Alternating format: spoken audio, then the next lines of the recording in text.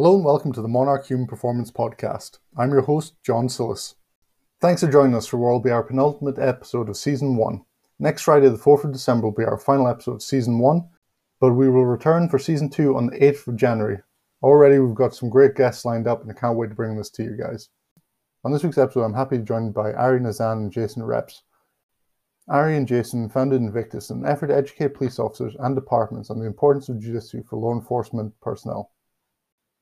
Ari has over 30 years of experience in martial arts. In addition to being a proud member of the city's police force, he also operates a full-time jiu-jitsu academy and several online businesses, which all revolve around personal safety, combative trainings, and tactical awareness. And is a first-degree black belt in Brazilian Jiu-Jitsu under Keith Owen and a fifth-degree black belt in Japanese Jiu-Jitsu under Steve Hisco, both of which Ari credits for saving his life on numerous occasions. Jason has recently retired after 24 years of police service and is a black belt under instructor Brian Marvin of Hensel Gracie Houston. Prior to his retirement, he was assigned to the Criminal Investigation Division of his department and has previously served as a patrol sergeant and SRT team leader, among other positions. Jason is also responsible for teaching patrol, active shooter, and defensive tactics at his agency. Jason has trained in jiu-jitsu for nearly 12 years and has competed at all levels. Jason is also the creator of BJJ Cop, whose goal is to encourage police officers to begin training jiu-jitsu by demonstrating the effectiveness of jiu-jitsu in law enforcement. In this episode, Ari and Jason talk about their choices to follow a career in law enforcement, their journey into BJJ, real-world examples of how BJJ is effective in law enforcement, why they created Invictus, and recommendations and things to consider when trying to implement a BJJ training program into your department. Good afternoon, Ari and Jason, and welcome to the podcast, guys. Thanks, Sean. Hey, how you doing? Very good. Glad to have you guys here. Obviously, I've been following you guys online for your social media channels as well, and I think what you guys are doing with regards to the Invictus project is awesome stuff, and really keen to chat to you guys and just delve into that in a little bit more detail. Before we do that, though, just if anyone hasn't come across either yourself, Ari, or yourself, Jason, do you give us just a little bit of a background on, where you guys started out your careers and where you guys are currently at? Excuse me. Well, I've been, I'm just recently retired from law enforcement after about 22 years. I started out in Houston area 22 years ago and spent my whole career down in the Houston area. Did a lot of stuff. I did what we call it SRT, but other people would know it as SWAT. I've done investigations, went into administration towards the end of my career where I was administrative lieutenant, which was fun. And in that time frame, I started training jiu-jitsu, and I got very involved in the defensive tactics side of law enforcement, began teaching defensive tactics and jiu-jitsu to police officers. And yeah, it kind of led me to where I'm at now, where I'm retiring, and I'm actually opening up my own academy here in Austin, Texas, Hensel Gracie Academy. So that's where I'm at this point. So I've been involved in policing for coming up on 7 years. So I'm the rookie compared to Jason. I have about 15 years left on the job. I was a late hire though, so I got hired at 39. Coming in from a different profession. So it's been different to be hired after that kind of 40 period, but I really love the work. I'm passionate about it. And Jason and I basically was in February of 2019 that we just kind of came together, and we knew each other kind of online before. And we started talking about, hey, we think that police officers need jiu-jitsu because we've both been involved in jiu-jitsu, and we kind of started the Invictus movement back then. I started getting involved in jiu-jitsu around 1999. I was doing Aikido before that, and then I got introduced to jiu-jitsu, Japanese jiu-jitsu, and then into 10th Planet Jiu-Jitsu, and then into BJJ, and so that's where I'm at right now. Cool. You're saying yourself, Jason, you just retired. What was the driving force you wanted to get into law enforcement in the first place? Lethal Weapon. So I wanted to be like Mel Gibson. I remember the Lethal Weapon movies. So I loved Lethal Weapon. It's still like one of my favorite Christmas movies ever. It is a Christmas movie, just like Die Hard. And question is, did you have the mullet to start off with, mate? There was probably a time frame in my middle school age life where I had a mullet at some point. Nice. But I don't recall it specifically, but I'm pretty sure I did.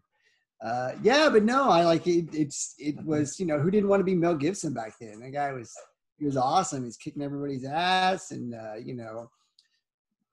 he was just awesome. So yeah, that was my introduction to policing, and I was like, man, I'd love to do I want to do that. And turns out policing is not exactly like it is in the movies. Surely not. No. Pretty much nothing like that at all. But yeah, that was actually my impetus to become a police officer, to be honest with you. Although he does do jujitsu, coincidentally, in the First Lethal Weapon. I would not say it was the cleanest technique, but it was a legit technique. I mean, going from the Lethal Weapon side, it was Hickson, wasn't it? It was teaching Mel, was it? No, it was Orion. Orion, was it? Okay. Yeah, that's right. He was one of the what do you call it? Technical advisors. Yeah. Yes. Got that in there. Nice. And what about yourself, Ari? Obviously, you came into law enforcement later on. What made that change for you to make that move over to law enforcement? This is going to sound really cliche, but actually, I've always wanted to be a cop. It was in high school. We had a school liaison officer that was there, and it was she was just part of the school. I always remember just being fascinated by policing, and it was always in the back of my mind to do it. And then I always had these excuses like, oh, I need to get laser surgery on my eyes and all this stuff. And then it was like, oh, I'm going to be too old to do it. And then, like I was telling you before the mic came on, when my dad passed away in 2012, he had said to me that you don't want to be 80 and regret not doing something. So after he passed away, I said, screw it, I'm going to apply. And I got in. So here I am. And my reasoning for policing has always been, again, another cliche thing is, I'm really adverse to bullying and people who are victimized. And that was probably my driving goal, and it still is. I just kind of want to help people who need it. Now, obviously, both you guys have been heavily involved in BJJ for a number of years. You've both got your black belts as well. I'll start with you, Ari. What prompted you to go towards BJJ after starting in Japanese Jiu-Jitsu? Oh my goodness. Okay, so like most people, I remember when the UFC came out, and that was always kind of in the back of my mind. I was doing Aikido at the time, and every time my instructor would do a move on me, so she would call me slippery because I'd get thrown, but then I'd be on the ground and I'd entangle and I'd grab on, and she's like, what are you doing, slippery? And then I'm just like, it's like, well, this is just like a natural progression of like I'm not out, like you threw me down, but like I can keep going. And so I always loved, I had a predisposition for grappling and that type of thing. And so it was around 2000 or 1999 that I met this Japanese guy, ended up doing Japanese Jiu-Jitsu. And then it kind of progressed from there, me kind of dabbling with grappling and some wrestling. I did judo as a kid. And then I kind of moved into doing 10th Planet Jiu-Jitsu with Eddie Bravo, which was awesome, great experience. And then I fell in love with the gi with my instructor, Keith Owen, who's a Pedro Sauer black belt. And I was just like, okay, I really like this. I love the no-gi game a lot. But when I started doing the BJJ gi game, I love the technical aspect to it, and that it didn't require as much athleticism. I'm not a super athletic guy. I didn't have to be big and strong and fast because that was something that I believe that jiu-jitsu is geared for. I think there's different camps of jiu-jitsu. I'm pretty opinionated on, there's a self-defense camp, there's a sport camp, there's a professional grappling camp of jiu-jitsu. So it just kind of depends. So I was the guy who knew that jiu-jitsu was going to help him out. I didn't have to be big, fast, and strong. It's literally saved my life probably a dozen times over the last 20 years in my different professions. So that makes you a believer. It's funny, people, I get asked that question a ton. I've done lots of podcasts, and people are like, tell us some real life examples of using jiu-jitsu. So I'm going to go off the beaten path here and not give you one that you would expect. But most people are like, well, I was handling a guy, he had a knife, I was able to take it away, blah, blah, blah. So the one I'm going to talk about is handling pressure. Police officers are dealt with a lot of pressure in their daily life. The statistic that I just read was the average person in their lifetime sees 2 to 3 traumatic events in their lifetime. The average police officer sees 800. So you can imagine that kind of stress and stuff that is constantly hitting us. So the jiu-jitsu that we all do is the ability to handle pressure. We all know that we're getting smashed on the mat. That, again, cliche saying of being comfortable being uncomfortable. That's the type of thing. So jiu-jitsu for me is when someone's yelling, people are losing their mind. I have been in battles and I have fought so many times, thousands of hours on the mat, that shit does not get to me. And it is a great armor, and it allows you just to deal with all the craziness that we see as cops. So I would say that that's the primary benefit for people. Everyone's thinking, yeah, we're going to learn moves. And yeah, of course you're going to learn moves. But after a while, you see that it's a great stress reliever. You end up meeting amazing people. I've made some of my best friends in jiu-jitsu. I met Jason, super cool guy. Very happy that jiu-jitsu actually brought us together. So that's kind of the benefits for me. I can give you specific examples, but I think that's pretty high on my list. No, that's cool. Thanks, Ari. How about yourself, Jason? Yeah, I really like what Ari said. You know, the PTSD aspect of our job is so not talked about. Mm-hmm. And I think most people don't think it exists, but there's a legit PTSD aspect to this job. And that's something we could for sure get into. Ari brings up a good example of how many critical incidents we deal with as police officers over our lifetime, over our career. And it's like, I couldn't tell you how many. I've had so many where you just, 22 years. I was a cop in the military too. So we're over 25 years really of stuff. I'll forget about all kinds of stuff. And then something will remind me like, oh crap, I remember when that happened. And it'll be something that to a normal person they would never forget it. But you just deal with so much that your brain just sinks into the back of your brain. So the ability for jiu-jitsu, it definitely helps with PTSD. It's definitely a stress reliever in that way. And it gives you coping mechanisms to deal with what you're dealing with on a daily basis. I can give you a real life example, and I'll tell you two things. One, I think training jiu-jitsu after just a couple of years, you develop a confidence in your presence and in your appearance, I think, that it actually detours a lot of people from wanting to engage with you. And I feel like just my training on a regular basis, at some point in my time as training jiu-jitsu, it translated to just my presence on the street where people would not, they didn't want to tangle with me. Not because I'm this big badass, because I don't even think that. But it's just because you develop a presence and a confidence about yourself that you bring to situations. Well, I have had now, of course, I mean, I'm all chewed up. I got a cauliflower ear, whatever. So now people look at you, they're like, oh, I don't want to mess with you now. But I think it's prevented a lot of what would normally have been people who would have engaged with me, maybe prevented them from wanting to engage because you have that confidence. And I'll tell you a good one. This is always a good story. It's probably my favorite jiu-jitsu story. And it's far enough behind me now I can actually tell it. So, yeah. So there was this years ago, and I was probably a purple belt in jiu-jitsu.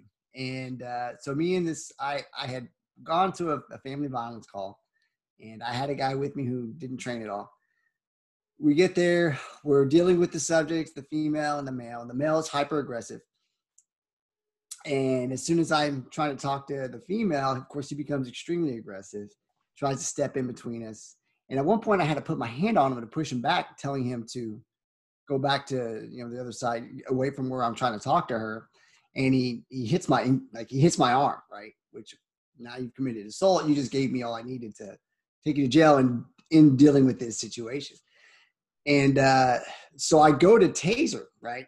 I'm just going to go to taser. And he was a pretty thick jack dude. And I go to taser, my taser fails. My partner had his taser out too, and his worked. So he nails him, perfect shot, center mass, great spread, knocks him down. But I remember, when these things happen, it's funny how everything kind of happens in slow motion a little bit. Like you're seeing everything so well, right? Well, I remember as he's falling, I remember seeing his arm kind of come around in this sweeping motion. And in my mind, I was like, oh, shit, he's going to swipe the probes out. We're not going to get this guy. He's going to get these probes out. So I was like getting ready to approach him, and I'm telling my partner, like, hit him again because he's going to swipe those probes. You got to hit him again, otherwise he's going to get those probes out.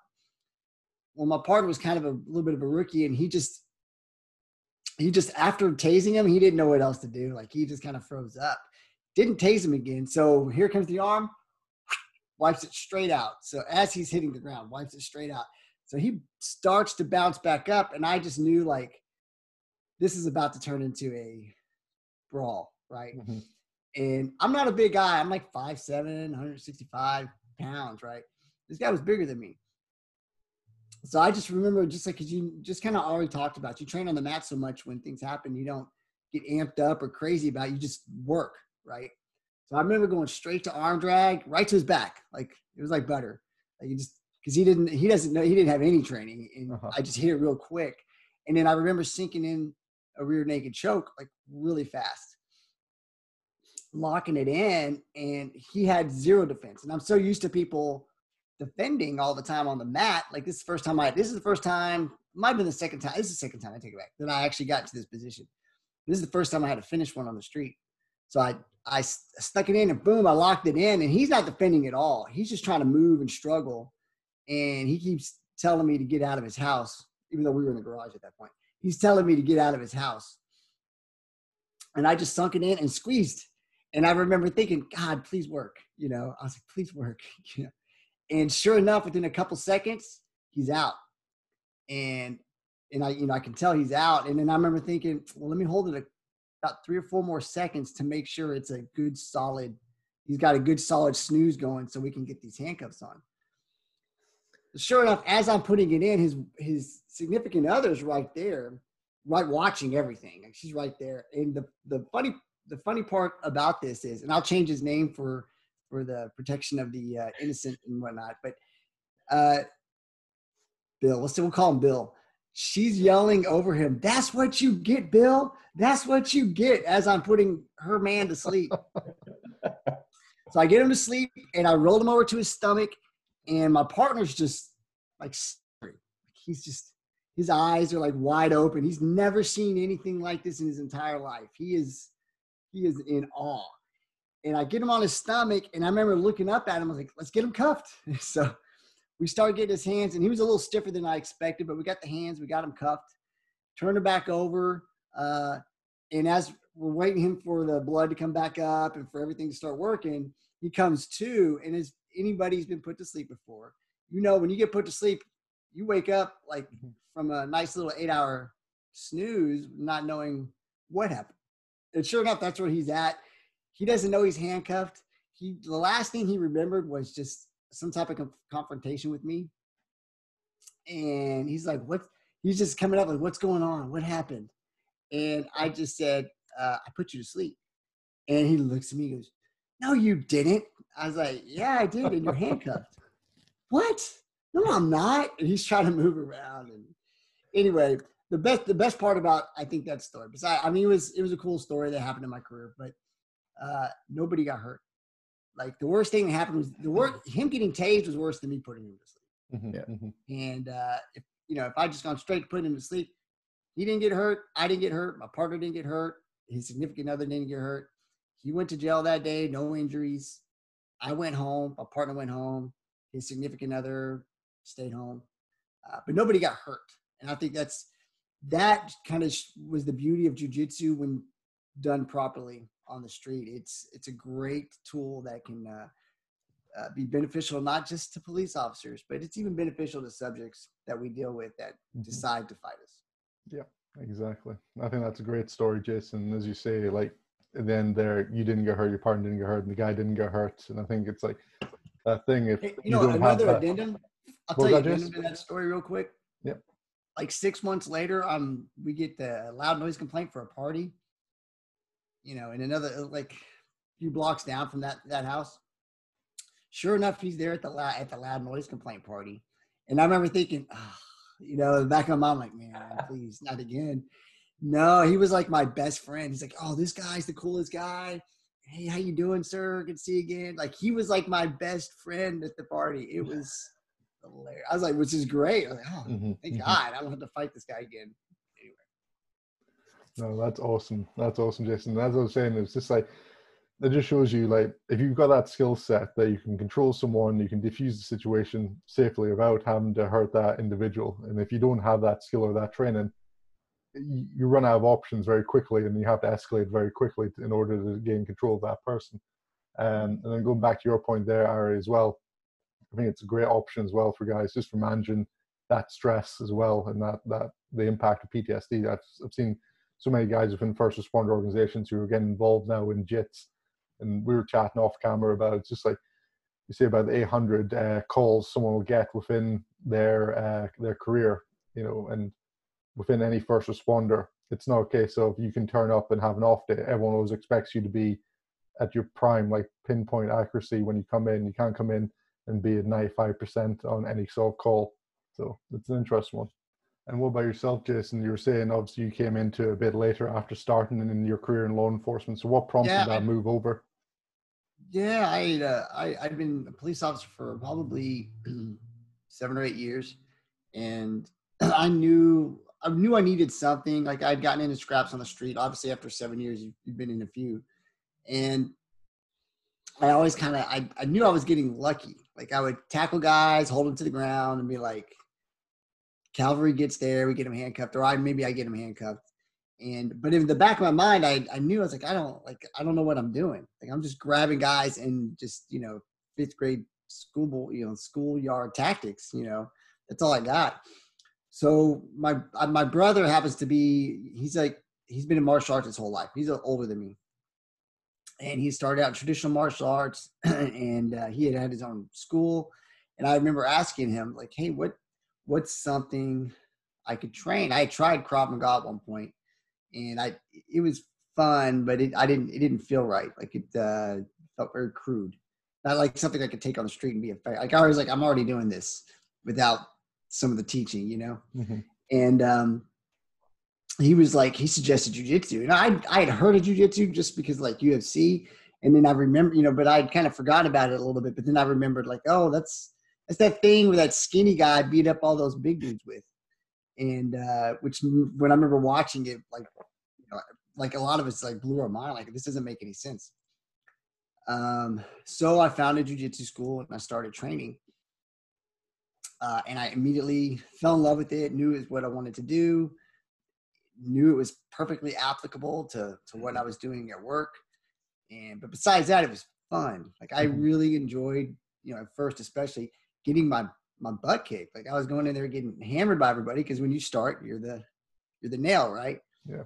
And but I really enjoyed it, and I enjoyed learning and the progression, and it's just something I fell in love with. So that's kind of how I ended up was almost 14 years later now, still training, and now I'm opening an academy. So obviously I fell in love with it. That's cool. That's cool, Jason. Yeah, me and Ari were chatting off camera a little bit about, like, everyone's first experiences going into BJJ. I came in from my kickboxing background, and I accepted, like, coming into class, like, okay, I'm not going to be great. I'll be starting at the very bottom rung, but I've got a kickboxing background. I'm a bit more athletic. I should be okay. And within like 30 seconds, takedown, guard passed, mounted. It's like, okay, crap. I've got no idea what's going on here.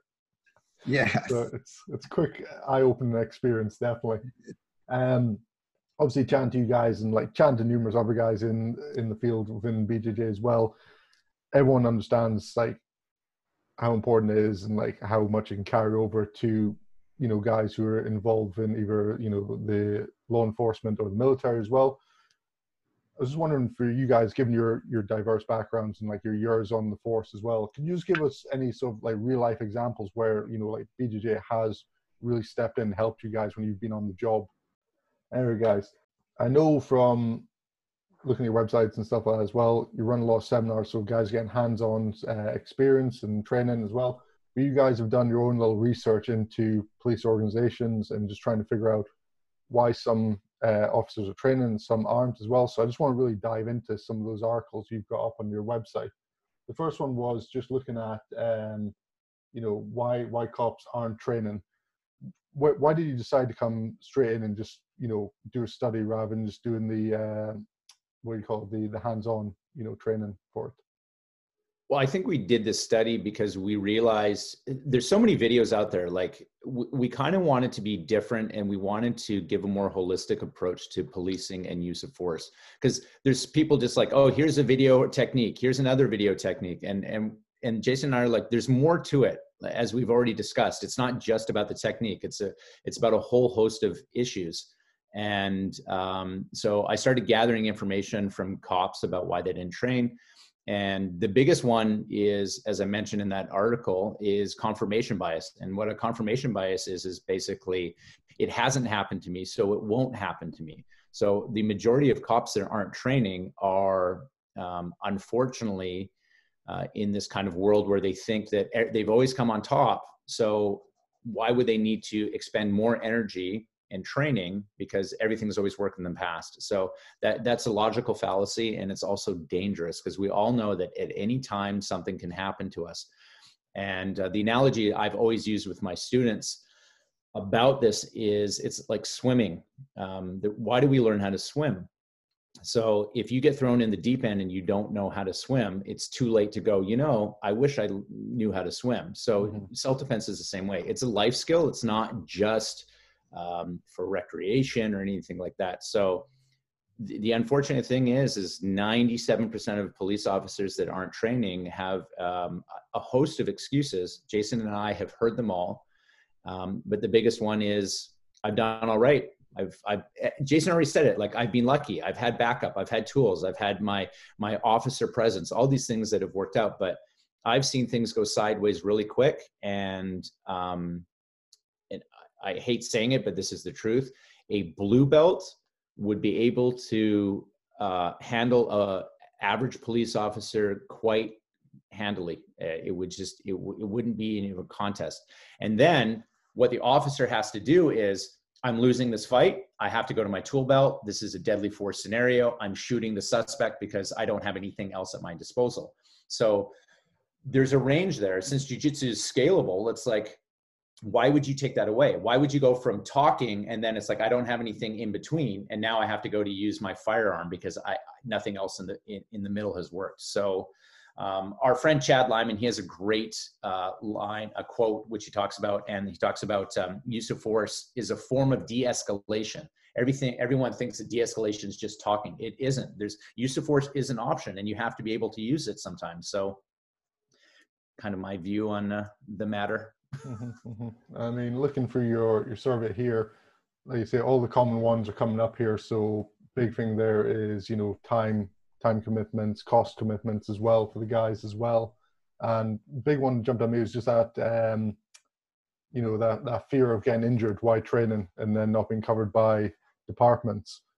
Yeah, I think that's a huge one, and I hear it from cops a lot. So you can, statistically, actually, cops tend to get more injured in the gym than they do actually on the mat. And I'm not saying that the gym is a dangerous thing. I'm not saying the mat is a dangerous thing, but shit's going to happen, obviously. So do you want to be a porcelain doll throughout your entire career? Like, you've got to put yourself into it and in the muck.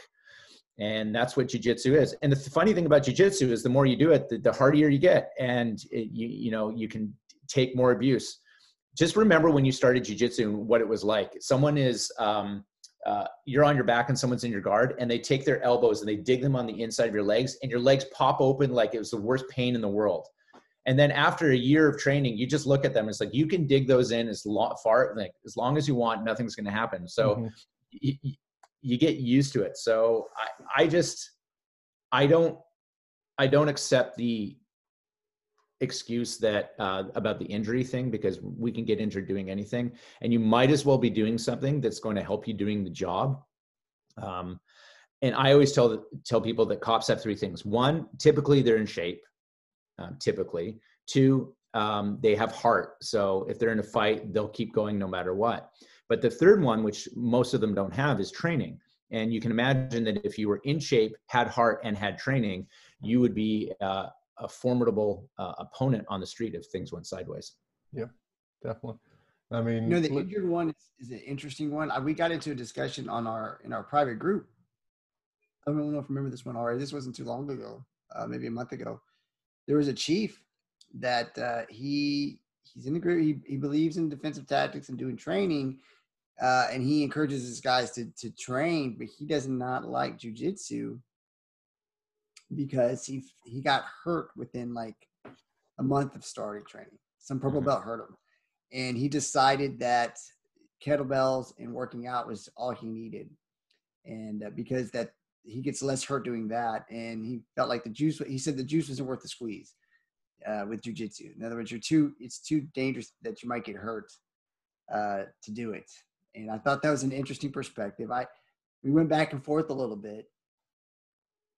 And, you know, he doesn't discourage his officers from training jiu-jitsu. He just personally decided it wasn't for him. And the injured thing's a weird one to me because you're in a profession that's dangerous. Like you're in a profession where there's so many different ways we can get hurt at work. I mean, through car wrecks, through chasing somebody, through fighting somebody, I've seen the weirdest injuries at work, you know, that take people out for a little while. So I don't understand why you would not, like, I don't understand fear of injury. Like, I don't get that. Like, you train, you work out, you've chosen a warrior's profession is something I kind of like to say, this is a warrior's profession. I think a lot of police officers don't look at it like that, but it is. I mean, you're in a job where you can be combative. You have to do, it's a paramilitary organization where you're going to have to do something physical to protect people. You're a warrior and you should be approaching it like that. And I don't think not that we're special ops, I mean, I'm not comparing that, but I don't think our warriors, like those guys are thinking, well, I can't, you know, I would like to do combatives today, but I don't want to get hurt. You know, I got to be careful I don't get hurt in combatives so I can go out and do my mission. Like that's not a concept. That's not a thought process. The thought process is you do everything you can to prepare yourself for the worst situation on the street. Yes, you might get some injuries preparing that way because you're preparing for a form of battle. Mm-hmm. And you're not going to prepare for battle and not get nicked up. That's just not going to happen. There's quite a bit, is from what I'm aware as well, from your paper and your second paper as well, about like the different systems guys are using for the combatives training as well. There's quite a variety there within like your more traditional stuff like Aikido and other more traditional martial arts, as well as stuff like, you know, your Krav Magas and stuff as well, which are more striking based. But it doesn't seem to be an awful lot that really focus on the grappling side of things, what jumps out to me from reading through this. Yeah, I think what you'll see as well, there's also a misconception about what jiu-jitsu is. Everyone thinks that it is a pure ground-based one-on-one art type of thing. There's a whole bunch of stuff to jiu-jitsu that people don't realize. And Jason and I were also chatting about this. Police jiu-jitsu and combatives is different than sport jiu-jitsu. And I'm not saying one is better than the other, but every fight that Jay and I have gone to, there's always at least one gun involved. And that's the one that's on us, which can be taken from us. So we have to know weapon retention. We have to know striking. We have to know takedowns. We have to have this kind of complete kind of system. And I've done a ton of martial arts, and jiu-jitsu was the one that was most applicable for self-defense and for policing, because typically how are we arresting people? We're not high kicking them in the head or boxing them into submissions. It isn't what happens. It's a hands-on art. You have to go hands-on, which means you're grappling, which means you're in close contact, which means things happen. The easiest and best way to arrest someone is to get them on the ground, because you're taking away one of the planes. When a suspect is vertical, they're able to move in many different directions and they have mobility. So by taking away their mobility, by having a clinch, by taking them down, is how we arrest. That's why jiu-jitsu honestly is the best art for what cops do. No, that's decent, man. I agree with that completely. Obviously, looking for your paper here, you talk a little bit about just, you know, how often departments are using their use of force training, how often the guys are getting the reps in. It's incredible to think that, like, from here, around about 25% of those guys you pulled have had zero training outside of what they got in the academy. And then the remaining 50, you've only got like one training day a year, which is just nuts. Like to think someone's going to be proficient at something either for one hit wonder, in the academy days, or a one day of, let's say, 6 to 8 hours. And I know you've indicated in your paper here, within that can cover a broad range of things with regards to combatives. So the grappling or jiu-jitsu side of things could only be a 2-hour segment. And it's just laughable to think that's enough to be proficient in, something that could save your life. But the thing is, John, is a lot of departments don't even address grappling or jiu-jitsu. Usually it's baton, bag work, show how you're going to do your OC spray. They're not even addressing the grappling because they don't want injuries to cops, and they don't think it's beneficial. And this is across the board. And the problem is Jason and I and other cops who are promoting jiu-jitsu can be seen as pariahs within their department, because we are kind of bucking the system, saying, listen, there's going to be injuries, cops can be safer, but management they just don't want to bring that on, and just like, it's another headache. We don't need it. Everything is working out fine right now. So we're really trying to shake the tree because it's important. And that is across the board. Like, that stat is not localized to my department or to Jason's department or anything like that. That's like, you see that everywhere. And there's so many police officers that haven't had training since the academy. That's in other departments too. They don't even do increment training per year. It's just, they're kind of like, maybe they'll go to a range, but they don't do any physical stuff. And it's like, here you go, here's your badge and gun, and go out there and you'll be okay. Yeah, it's incredible. Absolutely incredible. But it's really, really interesting, like from these two papers, what you've highlighted as well, like where the gaps are and what could be possibly done around it. Have you guys got any plans to do any further research studies as well, following on from these two? Yeah, I think that it's ongoing. I mean, I've got a couple other things that I'm thinking about, and you're always identifying stuff, because what's coming up in 2020 or 2021 may be a problem. And then Jay and I were like, hey, we should really address this. And then you see videos from cops coming out. It's whatever the flavor of the day is, tends to maneuver how we as trainers are talking, right? I don't want to talk about an old issue that's been done to death, like the 25-foot rule, the 30-foot rule with knives and covering distance. That has been done to death. Although it's really important, there's other issues that are coming up and that are evolving. So I'm sure there'll be more papers and stuff as the information comes. Cool. No, that's awesome. Thanks, guys. Now, obviously, you guys are really pushing forward with Invictus and really trying to create and build this movement across law enforcement. If anyone's listening to this, either within Canada, the US, or here internationally throughout Europe, what recommendations do you give to the guys who are looking to potentially implement, like BJJ within their own training, their own department? How could they either set that up or approach management saying, hey, got this idea, this is what we want to do? It's that's going to depend on the different administrators, different departments. Some kind of what Ari was talking about. There's generally speaking been a resistance to any kind of change, which I think is very human. But in law enforcement, you have administrators who are, this is what works. There's a lot of checking the box in law enforcement when it comes to administrative stuff and managing a department. And I learned that, I got to be on the administrative side for a little while before retiring. And I have a progressive chief. We were implementing jiu-jitsu training, a couple of years back. We started pushing it and I started training the guys and we started doing stuff. But we were unusual in that aspect. But most departments are going to be checking the box. And so when you present them with, if they have the traditional PPC, I can't remember the title anymore, but the traditional stuff, the defensive tactics, we've taught, where there's pressure points and striking and some stuff like that we know is not effective at all. But it checked the box. It let the administrators say, hey, we did defensive tactics training. We sent them to a certified course that the state recognizes.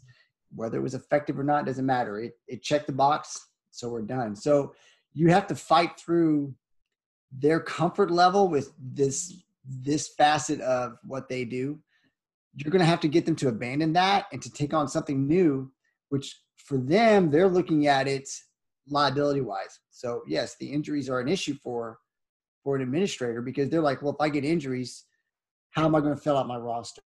And it's going to cost my insurance money, and my HR is going to be upset because I've got guys out that the department's having to pay for. And now we're having to pay overtime to cover shifts.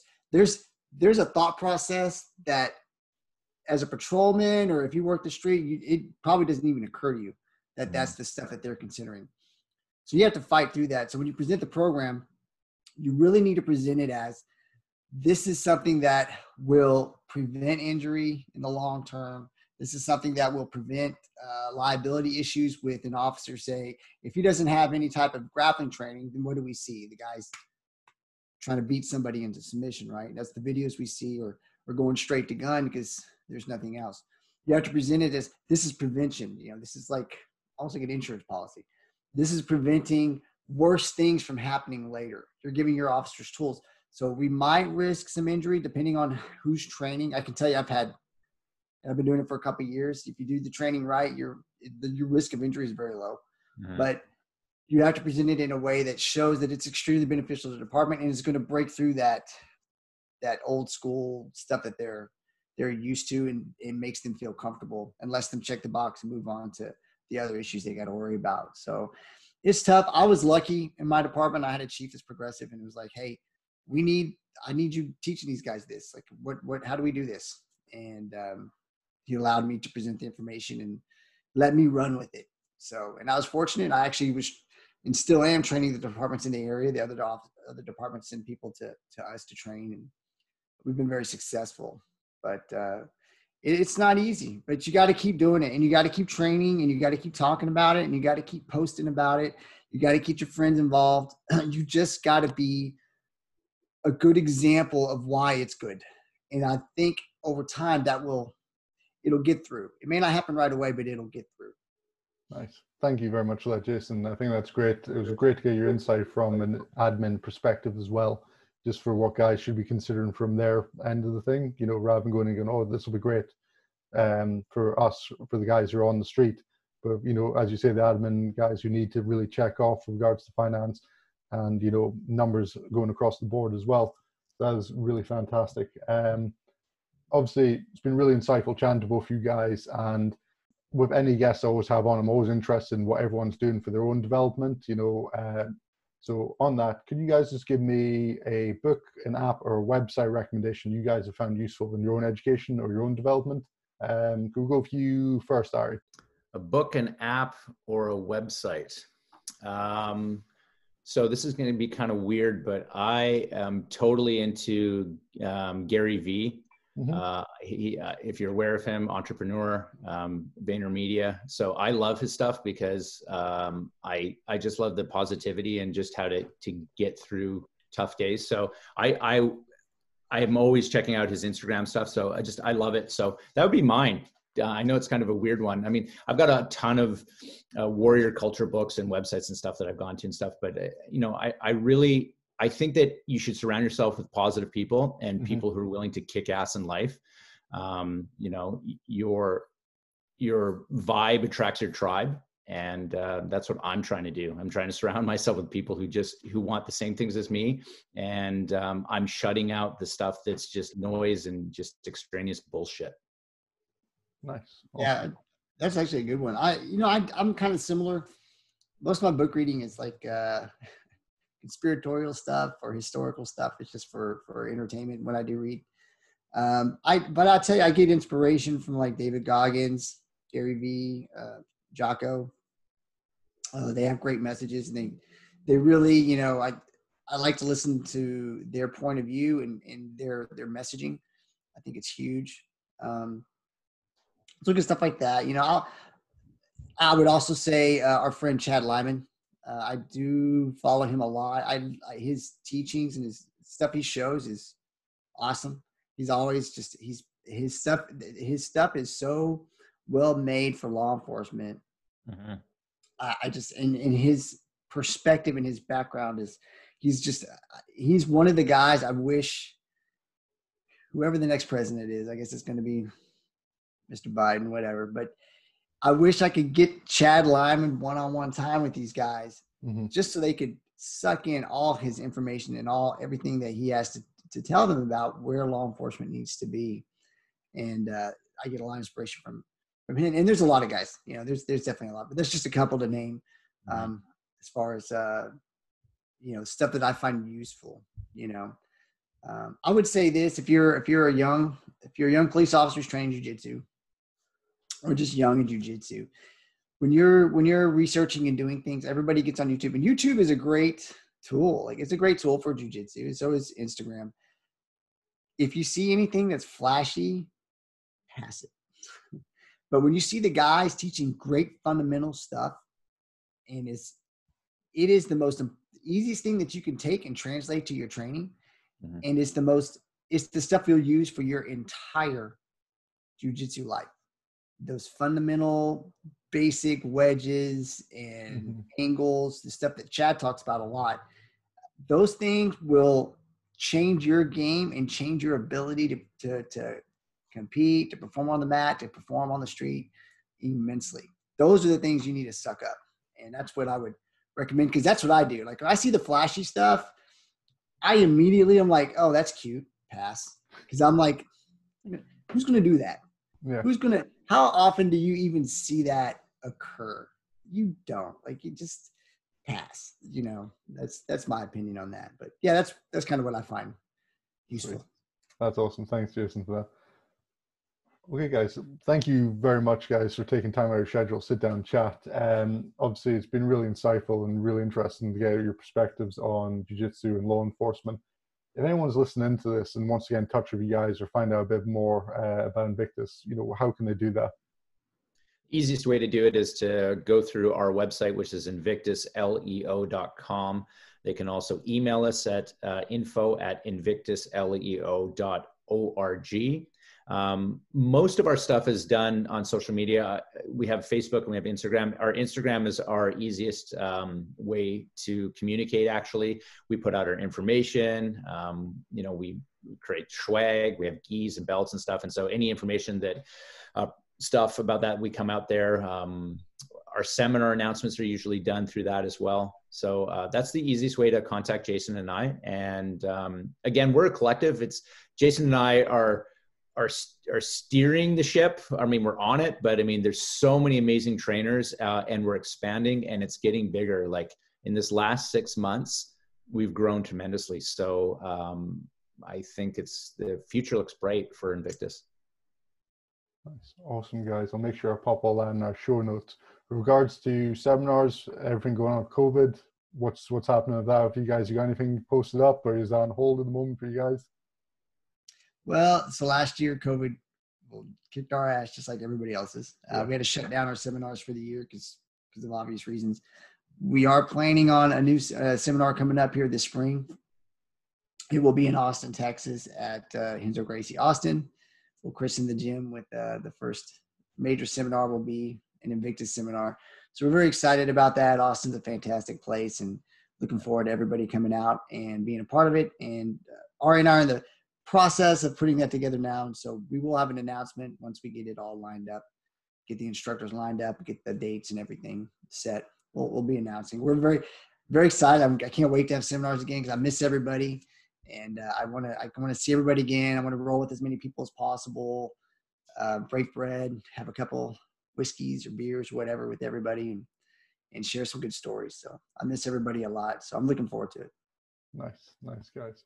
Well, once again, Jason, Ari, thank you guys so much. Really appreciate you guys taking the time. It's been great chatting to you. Thank you. Awesome. Thank you. Thanks a lot, John. Hi, guys. Really hope you enjoyed this week's episode of the Monarch Human Performance Podcast. I just wanted to say thank you for your continued support to the show. We're slowly growing each week and getting more and more downloads, which is truly incredible for such a niche-specific podcast. To continue supporting us, can I ask you to do me a simple favor? To share the show, please take a screenshot of whatever episode you're listening to and put it in your stories on Instagram and make sure you tag me in it. First of all, subscribe to this podcast on whatever platform you're using so you can receive each new episode as soon as it's released. Secondly, if you found something educational, if it made you see a different perspective, or if you took something away from this podcast that made you better, please leave us a review as it means a lot to me, and please share the show. Either tag me at Coach John P or at Monarch Human Performance and I will reshare it. This will help us to grow the show and really get this information out to a lot more people.